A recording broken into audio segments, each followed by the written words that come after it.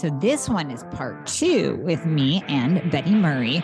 And Betty's coming back with her knowledge of studies. She has this gift where she can really deep dive into all the scientific literature out there, break it down, call bullshit when it needs to be called out, and really tell you what she is seeing in the world of menopause. Are you finally at your wit's end where you are tired of dealing with doctor after doctor? Maybe you've spent thousands on integrative or functional practitioners that have not helped you at all because they don't know the thyroid and hormones. They're not even testing properly. So come work with myself and my team. We prescribe to all 50 states and parts of Canada. I have you covered. I've been building this team for years so that I could help you no matter where you are. All you have to do is click the link in the show notes, book a free application call. We're going to go over your current health situation, what worked, what hasn't worked, all the things. And then we will pair you up with the right program for you where we will do it all. You will come out the other side of the program, totally optimized, getting your life back. You're going to recognize the person you see in the mirror again. Doesn't that sound absolutely amazing? Well, it might sound like you don't even believe it, but I promise you, we will take good care of you. So click the link in the show notes, book a call today, and we'll be talking to you soon. There's a silent suffering going on with ladies. And I think a lot of this is brought on from the media and again, from the messages that you're getting from your doctor to just deal with those symptoms. You know, it's part of getting older. You just have to suck it up and suffer in silence. And then when we add on the fact that now there are, I know this is going to be shocking to many of you, drugs that band-aid the symptoms of menopause. You know, instead of actually giving, hormones that are lost during menopause, bioidentical hormones that are identical to the hormones that your own body makes, we're going to come out with another pharmaceutical. Doesn't that sound familiar? All of you thyroid patients out there who have received a statin and an antidepressant and a sleeping pill and a blood pressure medication, here's one more to add to your pharmaceutical basket. It's one for menopause. Oh my God. So hold on to your pants. Enjoy this one where Betty and I bitch once again about things that chap our ass. This one regards menopause and the silent suffering that many of us women do. And you know what? We don't have to. Betty Murray, we are back again because we just have such great conversations and I love talking to you. And, you know, one of the focuses that we like to touch on our podcast are things that really chap our ass because I bitch about a lot on my podcast. So what is kind of getting under your skin these days that you want to talk about on here? Man, there's two things that really came up in the last couple of weeks that, still have me going, always have me going, same thing, constantly complaining about what's going on. So the first one was, I don't know if you watched it during the Super Bowl, there was a public service announcement, kind of commercial, for a drug company. And the drug company is the maker, or the company's name is Estella, and it's the maker of a drug called Fezolinetant. Right? Fezolinetant. And so what the commercial was, for anybody that didn't watch it, it wanted to make sure that women understood the symptoms of menopause.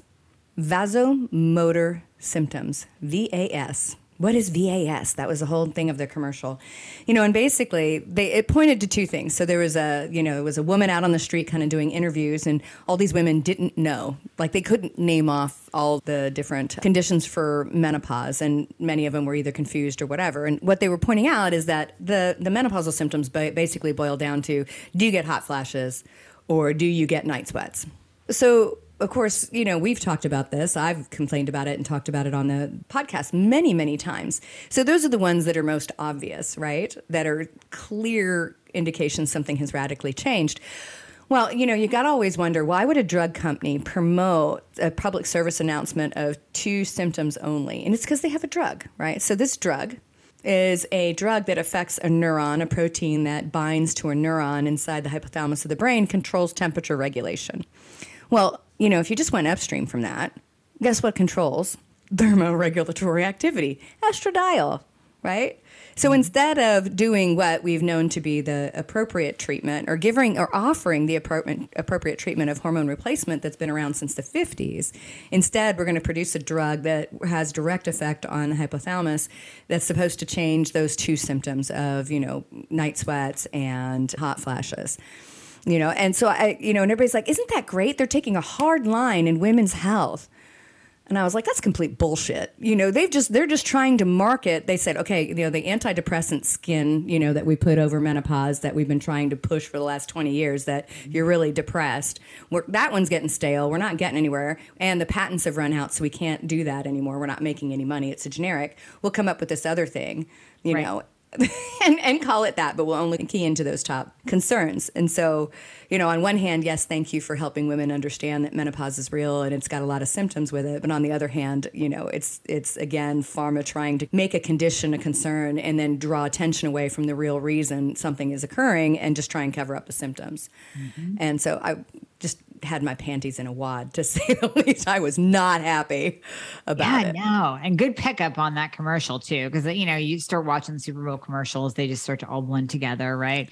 Looking for the good ones, the funny ones. And of course they had to slide that in there to basically say, here's another Band-Aid instead of getting to the root cause of what is creating those symptoms that you're experiencing, and those symptoms that most women, or maybe, I can't say all of us, because some get a pass on the hot flashes, but no one gets a pass on menopause.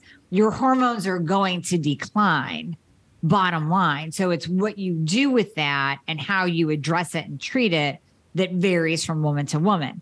But the actual menopausal state is going to happen. So instead of picking out the symptoms and saying, we have a Band-Aid for that, and we have a Band-Aid for that, we have a Band-Aid for that, and now you're on 5 different pharmaceuticals for all the different symptoms that you have, why not just get to the root of the problem? You have declining hormones because menopause is happening. Yeah, exactly. And it's so you sit there and go, okay, well, now we've flagged these. But again, we know that women go, okay, I'm also experiencing brain fog. Okay. If you've left your car keys in the refrigerator before, you're experiencing brain fog. You've got no libido. You're having vaginal dryness and painful sex, if not, excruciating sex. You've lost muscle mass. You've now got increased risk for osteoporosis. I have a specialty in osteoporosis, and we have 2 decades of women. We have 2 generations of women that are struggling with a disease that leads to the greatest morbidity from injury in women's lives over 65. And so what that means is, in the injury world, and that's falling off your house to wrecking your car to whatever, a fall resulting in a break is the greatest likelihood of a bad life after that. That's what morbidity means. Stuck in a bed, all of those pieces. So, we have osteoporosis, which can lead to all kinds of things, and, lack of mobility and that. And then you've got the cardiovascular risk that now we age match men. So men get heart disease. On average, they start producing a lot of that heart disease and cardiovascular disease activity at 40 and 50. So we are kind of protected. But once we hit menopause, we accelerate at 50. Like, I went and had a carotid artery screen, a CIMT this morning. Okay. I was like, I'm 53. I had one done at 43. Knock that sucker out. Make sure nothing's changed. It's because you have to watch these things, because everything starts to increase. And so our risk for heart disease and heart attacks now age match men after 50, if we take 50 as a proxy for menopause.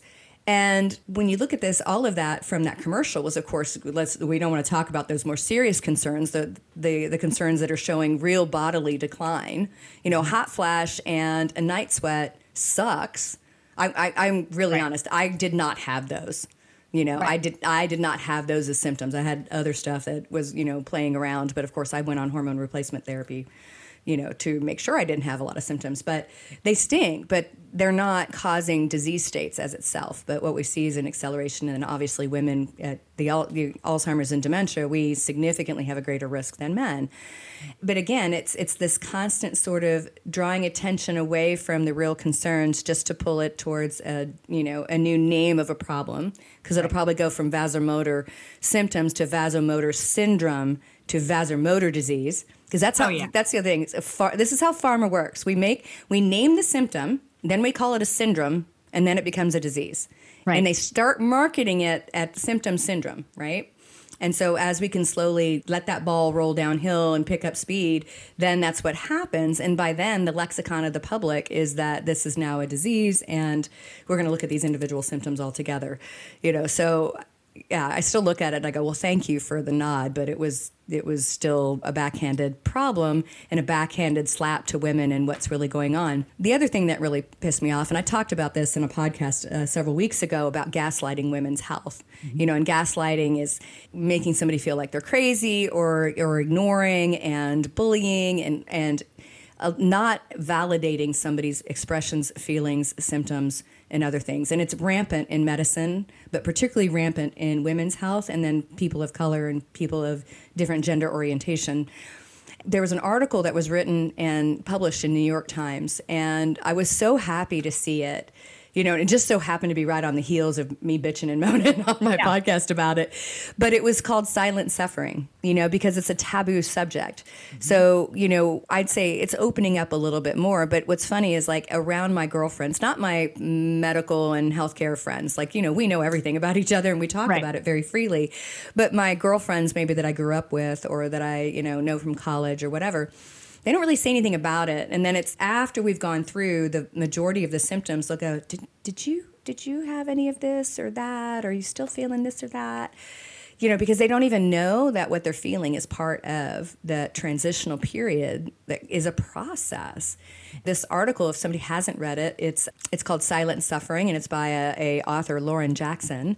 We really have a problem where we've got this sexism in medicine, and women are so understudied, which we talked about.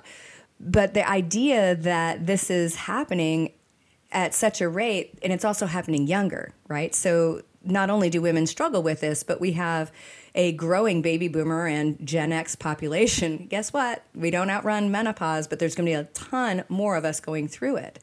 And it's just, it's frustrating because even New York Times can't take a hard line necessarily and say this is the next step of what really needs to happen. I want to say a couple stats because I thought this was really interesting. So by 2030, if we use the age of 50 as a proxy for women in menopause, because most women are going to be right in that ballpark range, the world population of postmenopausal women will be about 1.2 billion women. Yeah. With an incidence of 47 million reaching menopause each year. Right? Now, like I alluded to earlier, what we see, and we can probably talk a little bit about this, is there's an increasing number of women who experience early menopause, premature ovarian failure, which is kind of distressing because I think it indicates that we are seeing fertility issues that are probably environmental that are starting younger and younger. So premature ovarian failure is if somebody's less than 40. If somebody's around 45, they call it early menopause. But it's the spectrum of symptoms of loss of ovarian function, right? Particularly around estrogen and progesterone, but obviously testosterone plays a role of that as well. And so what we see is not only our concerns if we're at 50 and above, but I think we're seeing this snowball effect of something happening in the younger population that we're really ignoring. Yes.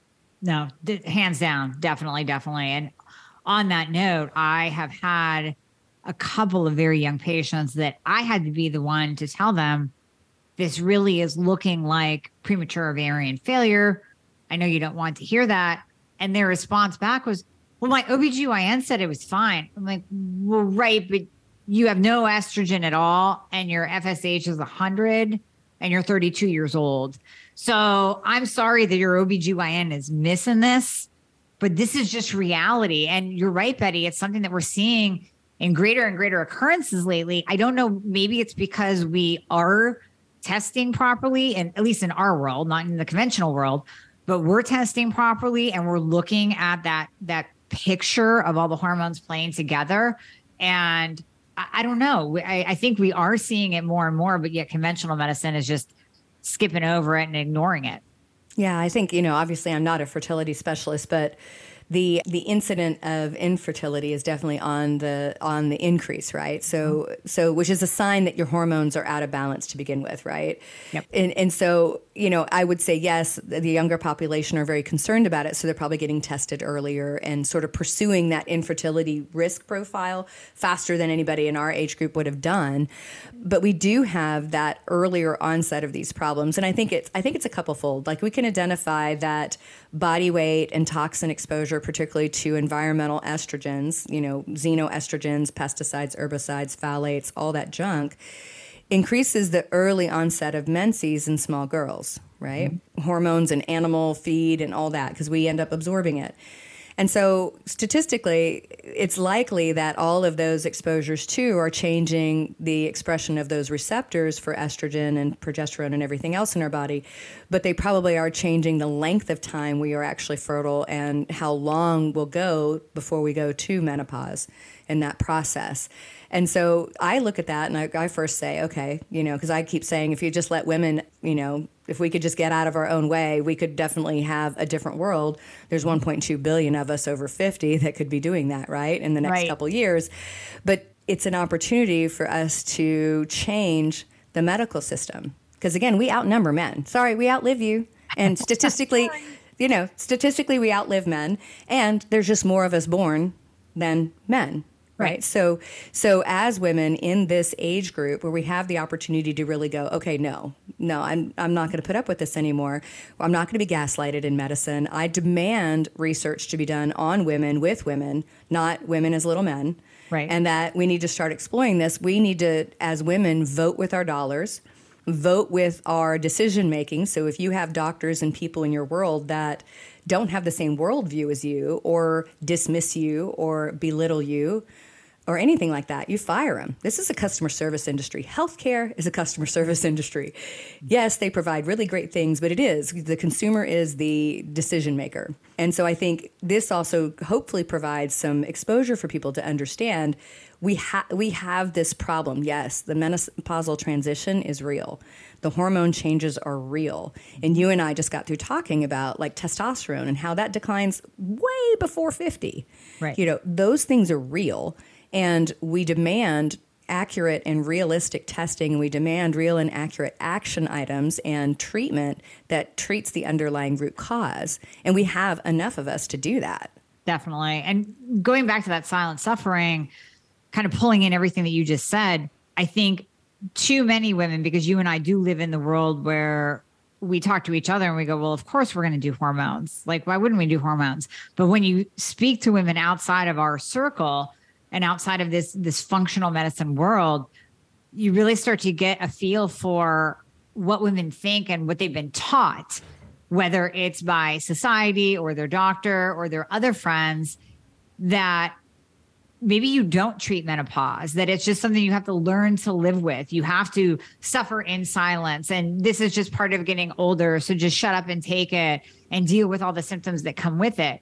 And kind of going back to what you were saying about talking to your friend, talking to my neighbor who is, I believe, like 54-ish, and she just got her hormones tested and didn't even realize that there's a way to treat low hormones.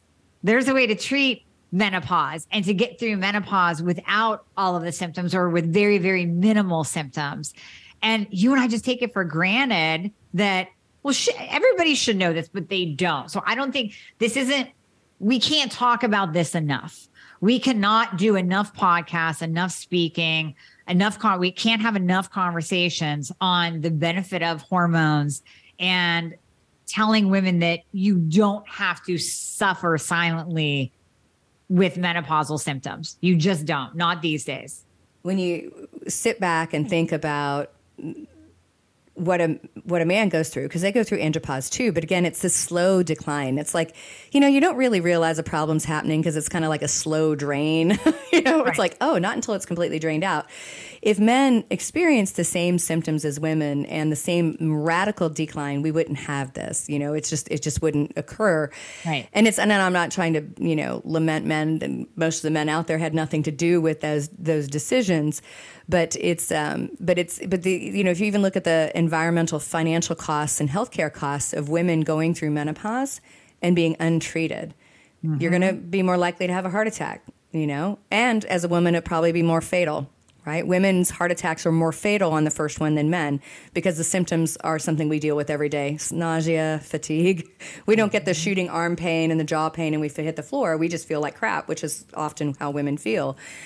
Or that we're going to end up, in a memory care unit for 5 years while we slowly decline from dementia because we've lost estrogen in our life. So it's also a economic condition. It's also a societal problem because we outlive men generally. So that also leaves family members as caregivers for somebody that is unable to care for themselves but has not died, right? And I almost look at it, my cynical self looks at it and goes, well, maybe that's the whole intention because, pharma and medical systems make money when you're still participating, but you don't die. Yeah. Yeah. Well, I'm glad you said it because I was going to say it. And I don't want to sound like this big conspiracy theorist against big pharma, but let's face it, there's reality. And I think we've seen it more and more in the last couple of years that even kind of going back to male testosterone, I was having this conversation with my husband and he's like, well, why didn't I know about testosterone replacement? Why is it that you're telling me and we're just starting it now? And I said, because testosterone prevents men from having to go on statins and antidepressants and blood pressure medications and sleeping pills.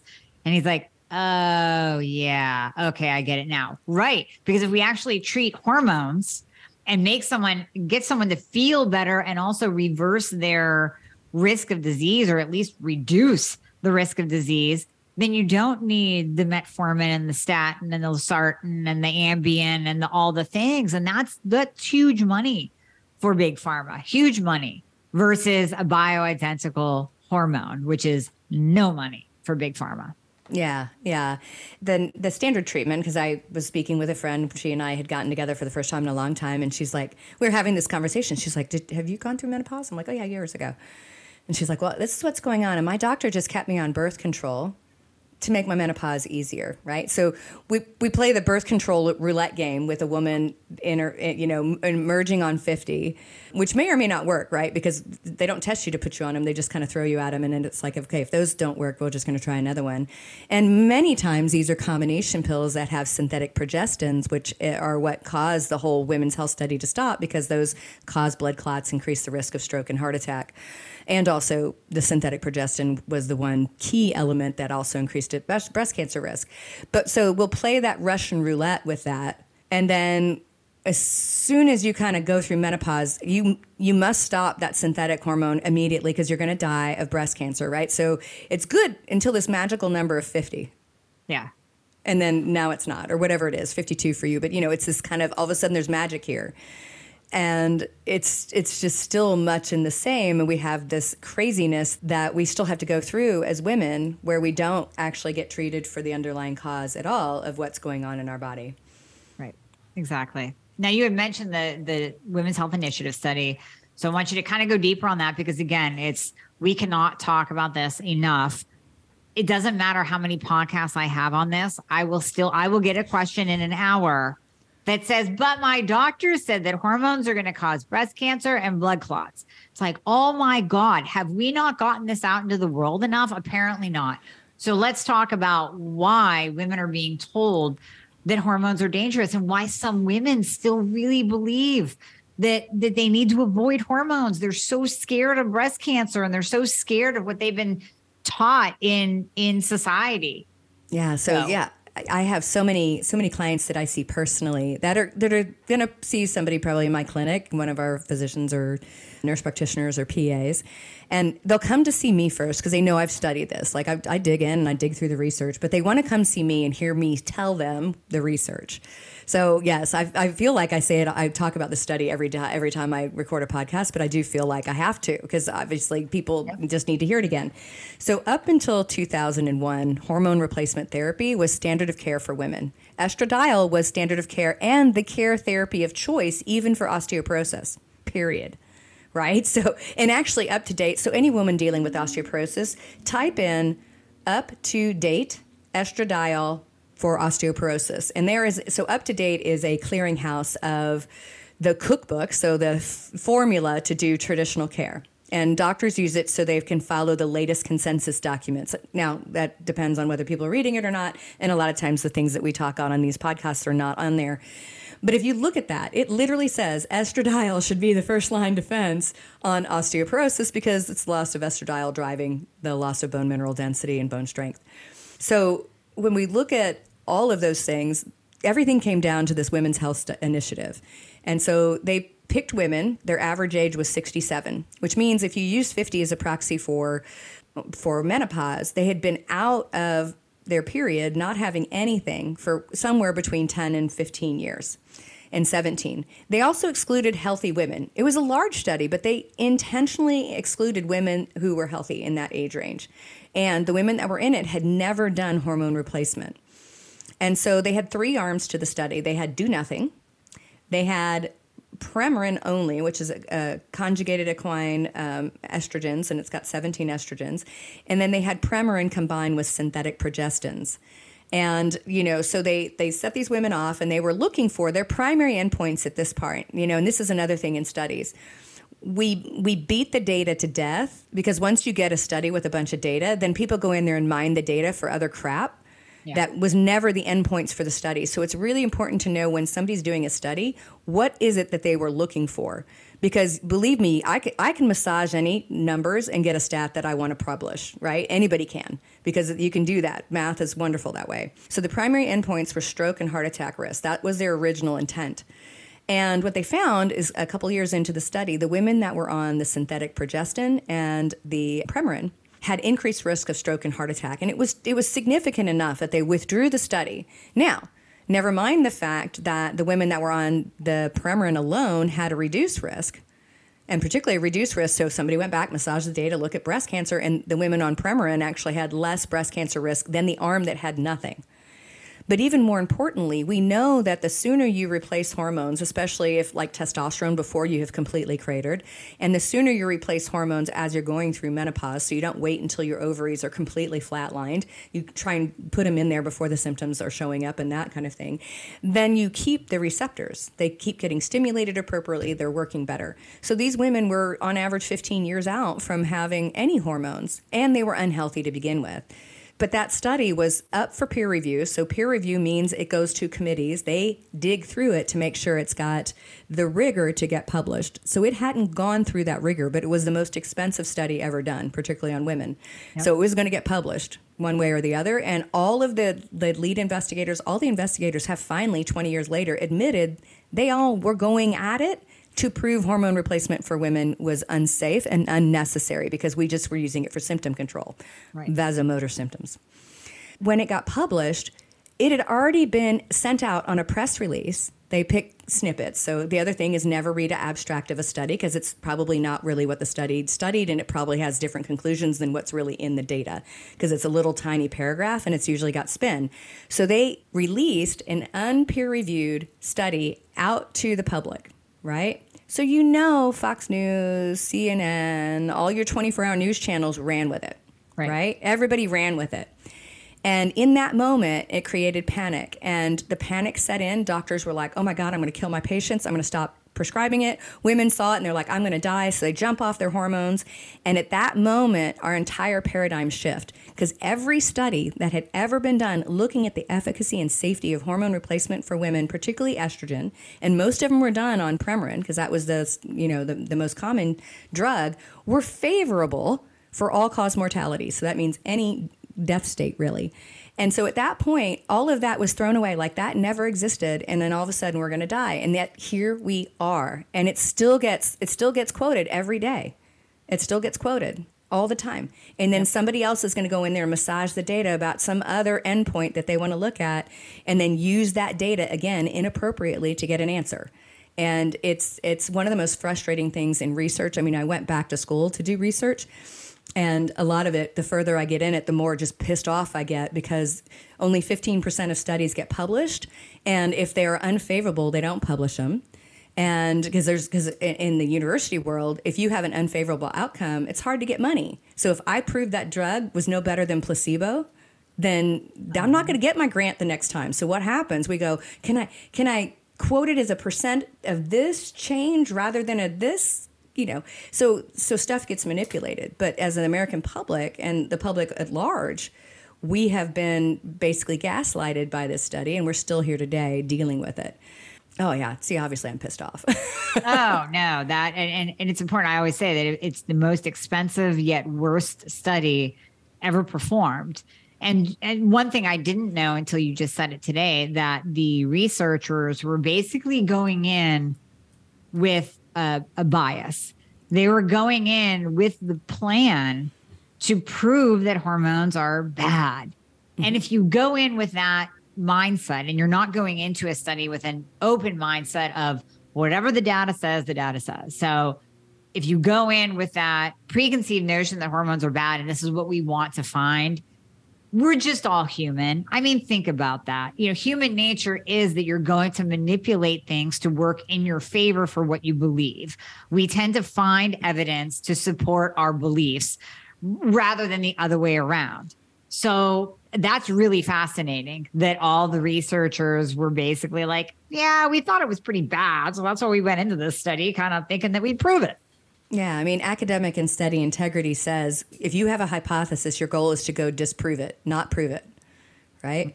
And, I was talking with a friend Saturday about, like, what would you impart if you had children? I don't have children. And I said, I think one of the most critical things I could teach a child is critical thinking. And it's listening to your gut, listening to what your belief patterns are, and go ahead and understanding that they're yours, and then look up all the evidence that is opposite of yours. So you at least have the intelligence to be able to go and look at both sides and distinguish it. We've lost that capacity today in almost all areas of our world. We live in a vacuum. We get information in a vacuum, and then therefore we think that's the world, and we may not know that there's a whole nother worldview out there, and it may actually be more accurate. Right. Yep. Because modern media has made it such. So, I think everybody should, anytime you read a study, you should look at it and be super critical of what the results say, and then just go type in the opposite and see, because especially in nutrition, as a fellow nutrition PhD, there could be two equally done studies, and one will be like veganism is going to save your life, and the next one's going to be like eat carnivore and you'll survive forever. Right. And they both are probably equally as good. Right. Just looking at different endpoints, different things. Absolutely. So when we're kind of combining everything that you said about that damn Super Bowl commercial with the Band-Aid medications for symptoms of menopause and then the Women's Health Initiative study, the bottom line is we don't have to Band-Aid it. We don't have to Band-Aid menopause. We don't have to be scared of supplementing with hormones to improve the symptoms of menopause, which is ultimately the root cause. It's not another pharmaceutical that's needed. It's hormones that your body once produced, but it's no longer producing in adequate amounts anymore because of age and decline and ovarian decline. So kind of springboarding off of that into hormone replacement therapy, let's speak on the safety and efficacy and then what women can expect when they actually start working with a professional that knows what the hell they're doing with hormones is the caveat. What can they expect when they actually start using bioidentical hormone replacement? We've talked a little bit about this today, and we've talked about it before on our previous podcast. I think, every person's a little different, and bioidentical hormones has different delivery mechanisms. So, one woman may do great on injectables, another woman may do great on a patch and an oral progesterone for estradiol. It's all of that. So I say, the most important thing someone's got to do is make sure that they get tested so they actually can look at the data and know where they start. Because again, it's really interesting to me. You can have one person that's on a pretty healthy dose, let's say of estradiol, and they'll come back and they'll say, I don't think I feel much. I still have vaginal dryness. My skin's really dry. I'm aging. I'm wrinkling. Da-da-da-da. And then another woman, you give just like tiny little bit, and they're like, I got it. I got it, right? Yep. So I think it's really important that we monitor, right? We monitor those levels.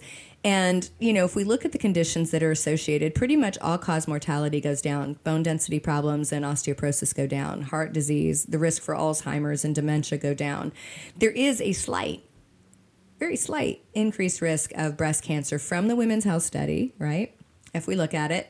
And they, of course, massage the data to make it sound more severe. So every woman over 50 has a 4 in 1,000 chance for getting breast cancer, of which goes up the moment you go through menopause. So you were protected when you had a bunch of hormones, right? And early, having children, earlier onset of menses actually protects you against breast cancer. So that's kind of interesting. So you got to remember that. That's contradictory, right? So if estrogen was so damaging, why would having a bunch of kids actually decrease your risk? Because your hormones get really wildly high then.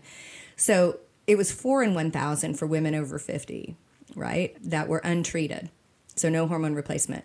In that study, gigantic number of people, unhealthy women, it went to 5 in 1,000, right? So the relative risk hazard ratio is not even statistically significant, but yet, they presented it that it was like 25% increase or something. I forgot how they presented it when it went out. And then it was like, oh my God, I'm going to die of breast cancer. But you're actually equally as at risk if you don't have any hormone replacement.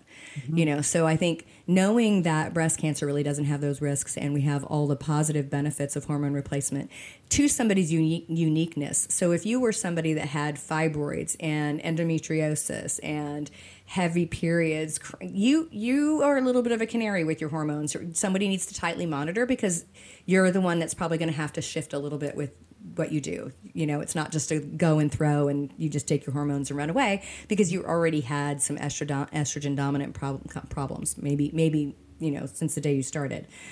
But I think it's important to get treated, and then I think it's important to monitor. And so I always recommend, obviously, monitoring with blood work because it's easy, quick, and you're checking all your hormones like thyroid and those kind of things at the same time because, again, they're a symphony and they play together. But then I'm an advocate for hormone metabolism, right? That's my dissertation is literally looking at what your body does with estrogen as it moves out of the body and what the microbiome does with it. So I am so immersed in hormone metabolism that it's, kind of scary. And because those hormones, as we break it down, so think of it as we have this estrogen piece that's not really active. When it gets sent to the liver and it starts to get metabolized, the metabolites, or that once the liver's acted on at least once, those metabolites are metabolically active, meaning they can go touch on the receptors and turn them on. Mm-hmm. So if you can't clear them from the body, you have basically a broken estrogen that's not eliciting a positive effect, but is actually turning on the receptor. And things like your xenoestrogens, your pesticides, herbicides, that's what they do also. So I think it's important once somebody's on replacement that we monitor that. I check mine because I have a lot of mutations in that pathway. I'm not great at getting rid of my estrogen, but I can monitor. Yep. I can monitor it and see it and reduce the likelihood of symptoms and other things and reduce that overall concern. And I do think people need to know that, and they need to know that that's available and out there for them to do. It's just conventional medicine is slow to the game, so you have to go find somebody else that'll really treat individually. Right. Absolutely. So do you, when you're looking at someone comes into your clinic, you're going to do hormone replacement on them, they're menopausal. So you will start with blood. When will you bring in the Dutch test to look at the metabolites? Will you do that right away, or will you start them on hormones and then bring in the Dutch? In a perfect world, I'd want both at the same time, because blood only gives you bound and free. You can't tell the difference. So you can't tell if your hormone got out of the taxi cab or not. The Dutch shows us both. Right. So the Dutch shows us what's free and shows us how we metabolize it. But the Dutch is also somewhat expensive. So if we know that we're going to do hormone replacement, we might do the blood levels to give us sort of a quick and dirty, easy to get, where are you at? Because if you're bottomed out there, you're bottomed out. Yeah. And then start hormone replacement therapy. And we may wait 6, 8, 12 weeks, particularly if we're tweaking therapy, and then test to see how you metabolize it. No matter what, even if we Dutch test somebody in the beginning, we always test again once they're on replacement so we can see that they're getting rid of it appropriately. And we're not stimulating DHT or something like that we don't want to do, And then I recommend doing a Dutch test once a year, just to kind of make sure you're kind of watching it. Definitely. Yep. I love it. I love it. So the bottom line for women, so I'm going to let you summarize everything that we talked about because we bounced around a lot, but it all is coming back to really, what women can do in menopause and avoiding that silent suffering. So give us your kind of summary of today's talk. Yeah, so I would say recognize that you're suffering, that what you're going through is real, and all women go through it to some degree. And not to fall for, crafty marketing like, this drugs marketing to look at just those two symptoms that are, something they've made a drug for. And I'd say the other part is to know that you can get your hormones tested and get them tested at a minimum. Step one, get them tested. See where you're at, see what's happening. Yes, they're probably flatline, but every once in a while we find outliers. And then I would highly recommend looking for a functional medicine provider that can individualize your treatment to get you balanced and start on hormone replacement sooner rather than later. The further we go out from menopause, the less those receptors work. And we don't really know, because none of the studies have really been done on bioidentical hormones, whether they are more risky when you get 10, 15 years out. Most of everybody's sort of extrapolating from the Women's Health Study that if you pick a 65-year-old woman, she's never had hormones, it may not be safe. So our general rule of thumb is earlier is better, continuous is better. If you're more than 10 years out, I don't prescribe, so I'm just kind of in generalities. I don't think everybody could be no, but I don't think everybody's a yes either. So I think it's important, and I think it's important for women to go through that rigor to look for that, because it does lead to a greater risk for all of the diseases that we die from. You know, it doesn't help us to live longer if we're going to be sick the entire time we're living longer. And that's what I don't understand. It's like, why not use something like BHRT to improve the quality of your life? I've always said, I don't want to live to 100 necessarily. I'll take 85 like a kick-ass rock star, you know, keeping my looks like Raquel Welch and, you know, going snowboarding when I'm 80. Like, that's the goal, right? That's the goal. It's not longevity per se in length of time. It's quality. Yeah, it's health span. It's not valuable if you live to 100, but the last 25 years we're in a bed. Right. Exactly. You know, exactly. I agree well, this is just you. such a vital conversation that just needs to be talked about over and over and over again so women get it, but you don't have to suffer. Period. End of story. So thank you so much, Betty. I appreciate it. Thank you. Thank you, Amy.